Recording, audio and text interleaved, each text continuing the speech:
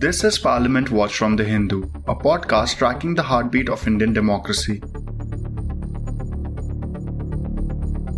Hi, today is Tuesday, August the 2nd. My name is Saptaparno Ghosh and I welcome you to yet another episode of the Parliament Watch podcast by The Hindu.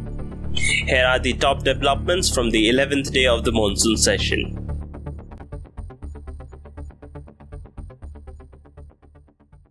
Starting with the Lok Sabha. Having experienced nearly 10 days of untimely adjournments and protests, the lower house did have the much requested discussion on price rise and GST. In another crucial development, it reversed the suspension of the 4 Congress MPs who were suspended for the remainder of the session on the 25th of July for unruly behavior and disrupting proceedings. Even though the discussion did take place, it met with certain displeasure from the opposition benches who staged a walkout in parts. Among the more widely contested issues were the GST on food and other essential items, as well as the inflation arising out of higher fuel prices imparted allegedly by servicing of previously raised oil bonds. Member of Parliament from Puri, Odisha, Pinaki Mishra contested this claim. He said, from 2014 to 2022, 27 lakh, as Mr. Manish Tiwari said, 27,27,000 crores has been generated by way of oil revenues. Mr. Dubey, you will be astonished to learn that both interest and principal taken together between 2014 and 2022 that has been repaid by way of oil bonds is only 93,600 crores. So 27 lakh crores, 93,000 crores, the total payment made towards oil bonds from the revenue collected is 3.4%. Finance Minister Nirmala Sitharaman, however, challenged this assertion. She said raising oil bonds was quote-unquote principally wrong. Ms. Sitharaman told the House, 15,586 crore हम पे करना है, 24-25 में 39,000 हम पे करना है, 25-26 में 36,913 हम पे करना है, कुल मिलाकर के 92,200 crores मोदी सरकार दे रही है ऑयल बॉन्ड के लिए ऊपर. पिनाकी मिश्रा जी करेक्ट कर लें. और इसमें इंटरेस्ट का पेमेंट सर ये तो हो गए प्रिंसिपल का 2014-15 से 10,255 9,989 एक एक करके इस साल तक 79,958 सिर्फ इंटरेस्ट का पेमेंट उसमें गया. किसके माल है?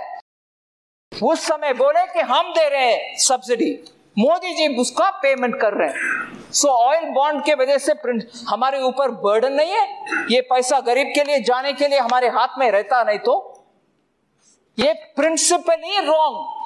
ऑयल बॉन्ड फ्यूचर के जनरेशंस के ऊपर बर्डन लगा करके मगर आप श्रेय लेकर के चले गए. हमने तो आपके ऑयल प्राइस के लिए सब्सिडी दिए. गलत है. It was totally galat. Further, in response to the opposition alleging that the GST was being imposed on crematoriums and hospitalizations, the finance minister said that such services were exempted from GST. As for hospitalization, she clarified that only rooms which were priced above 5,000 rupees per night were being charged GST. Also, that it was not being extended to emergency services. Answering questions on GST being imposed on essential food items, she reiterated that products that were sold packed and labelled were being charged and not those which were sold loose, thus not affecting the poor from availing basic amenities. For a further perspective on how the debate panned out at the lower house and what to look forward to, I have been joined here by our Deputy Editor Sandeep Phukan. After weeks of disruptions and adjournments, Lok Sabha finally debated inflation and the recent imposition of Goods and Services Tax (GST) on some essential commodities in a short duration discussion on Monday. Though 4 hours were slotted for the debate, it clearly exceeded the time limit. Finance Minister Nirmala Sitharaman gave an elaborate reply that went on for over 1 hour, 30 minutes. Of course, there were interruptions in between as opposition members, including Congress members, walked out in protest, claiming that her reply was not satisfactory. But the big takeaway from the finance minister's speech was this: India was not headed towards recession and was clearly still considered as the fastest growing economy. She observed that MPs had made very political points in their questions, and that's why her response would be political as well. Perhaps the reason why her speech did not lay down a clear roadmap as to how the government intends to tackle the twin challenges of food and fuel inflation. On imposing GST on rice, curd, lassi, chura and puffed rice, she said tax is on pre-packed and branded products only, not when they are bought loose. She also pointed out that several states, including Tamil Nadu, Telangana, Punjab, Maharashtra and Andhra Pradesh, used to tax items like atta, dal, wheat, rice, besan and paneer before the GST regime kicked in. Earlier, Congress's Manish Tiwari opened the debate by slamming the government's policies. Trinamool Congress's Kakoli Ghosh Dastidar added some drama by biting into a raw brinjal to make the point that people are forced to now eat raw food because they cannot afford to buy cooking gas. BJP's Jayant Sinha, on the other hand, argued that there was no inflation at all and that the opposition members went around looking for inflation, but they couldn't find inflation on the ground. Biju Janata Dal's Pinaki Mishra raised the issue, very important issue rather, of high net worth individuals voluntarily giving up Indian citizenship, and he asked the finance minister to look into the aspect of central agencies like Enforcement Directorate, CBI and Income Tax making the lives of these high net worth individuals difficult. So that was all in all a wrap of how the debate panned out after weeks of disruption. And now, of course, the upper house, the Rajya Sabha, will take up the debate, and one has to see what points come up and how Finance Minister Nirmala Sitharaman replies to them. Back to you. Now moving on to some of the crucial written replies that were tabled in the lower house. Minister of State for Finance Pankaj Chaudhary, quoting figures from the Indian Banks Association, informed that as on the 30th of June, about 1,400 students had availed education loan for studying in Ukraine. Their combined outstanding balance stood at about 133 crore rupees. He added that as per the Indian Banks Association, the loaning banks were inclined to provide an extended moratorium period.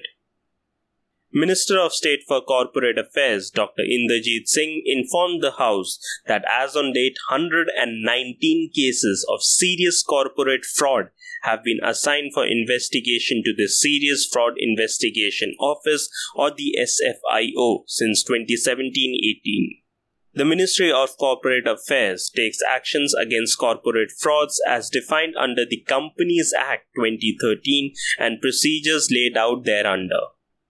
Separately, it was also informed that the Securities and Exchange Board of India or the SEBI has not identified any listed company having committed any corporate fraud till date since the financial year 2020-21. Now turning our focus to the upper house where adjournments did bother proceedings, I have been joined here by my colleague Diksha Munjal. That's over to you, Diksha. Thanks, Saptaparno. The upper house on the 11th day was hit by another round of opposition protests and consequent adjournments as opposition MPs demonstrated against the arrest of Shiv Sena MP Sanjay Raut by the Enforcement Directorate, while also asking for a discussion on price rise. While the leader of the House, Piyush Goyal, informed that the discussion on price rise was scheduled in the Rajya Sabha for today, August 2nd, the opposition members continued sloganeering and the House was adjourned again till 2 p.m. During the question hour, which took place amid the ruckus, Aam Aadmi Party MP Raghav Chadha highlighted the lack of water in Punjab, saying that underground water had gone below 500 to 600 feet in the state. Jal Shakti Minister Gajendra Singh responded, saying that the problem of underground water levels depleting was persistent throughout the country and that the centre was taking measures to control the problem. The most important business that the House was able to transact during the disrupted session was the passing of two bills. The amendments moved by the opposition members to both the bills were defeated after a voice vote, and Vice Chairman Bhuvaneshwar Kalita did not allow the demand for a division of the House on the ground that the opposition members were protesting. External Affairs Minister S. Jaishankar moved for passing the Weapons of Mass Destruction and the Delivery Systems Prohibition of Unlawful Activities Amendment Bill 2022. The opposition, however, alleged that the bill was passed when the House was not in order. The new bill amends the Weapons of Mass Destruction Act 2005, which prohibits the unlawful manufacture, transport, or transfer of weapons of mass destruction, or WMDs, including chemical, biological, and nuclear weapons, and their means of delivery. The 2005 Act was passed to meet international obligations enforced by the United Nations Security Council Resolution No. 1540 to address the growing threat of non-state actors gaining access to WMD material, equipment, or technology to undertake acts of terrorism. In his brief remarks on the bill, Mr. Jaishankar said that all members should recognize terrorism and WMDs as a serious threat.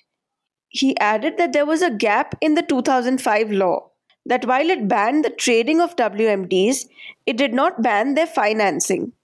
This gap, he said, needed to be filled as the Financial Action Task Force, the global terror financing watchdog, required all countries, including India, to ensure that financing of WMD-related activities is prohibited. The Upper House then took up the Indian Antarctic Bill 2022.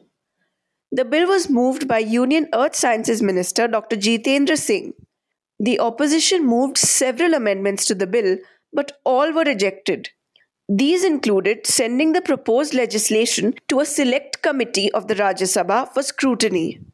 The bill aims to lay down a set of rules to regulate a range of activities on territories in Antarctica where India has set up two standing research stations, Bharti and Maitri. India joined the Antarctic Treaty in 1983, which obligates member countries to specify a set of laws governing portions of the continent where they have research bases. India is also a part of other treaties which mandate environmental preservation in the pristine Antarctic region. If the bill were to become a law, private tours and expeditions to Antarctica would be prohibited without a permit or written authorization from the government. The bill extends the jurisdiction of Indian courts to Antarctica, which the Earth Sciences Minister himself described as a no man's land. The court's rulings would apply to Indians or foreign nationals who are a part of Indian expeditions to Antarctica or are in the precincts of Indian research stations. It prohibits a range of activities it characterizes as unlawful in the region, such as waste disposal, mining, dredging, nuclear testing, and other activities that threaten the pristine environment of the continent.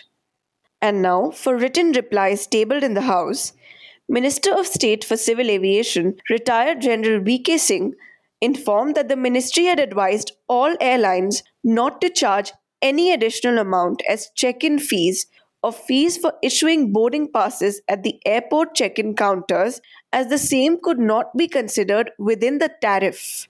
In another reply, the Ministry of Petroleum and Natural Gas informed that as on July 1st this year, there were nearly 31 crore domestic LPG consumers across the country.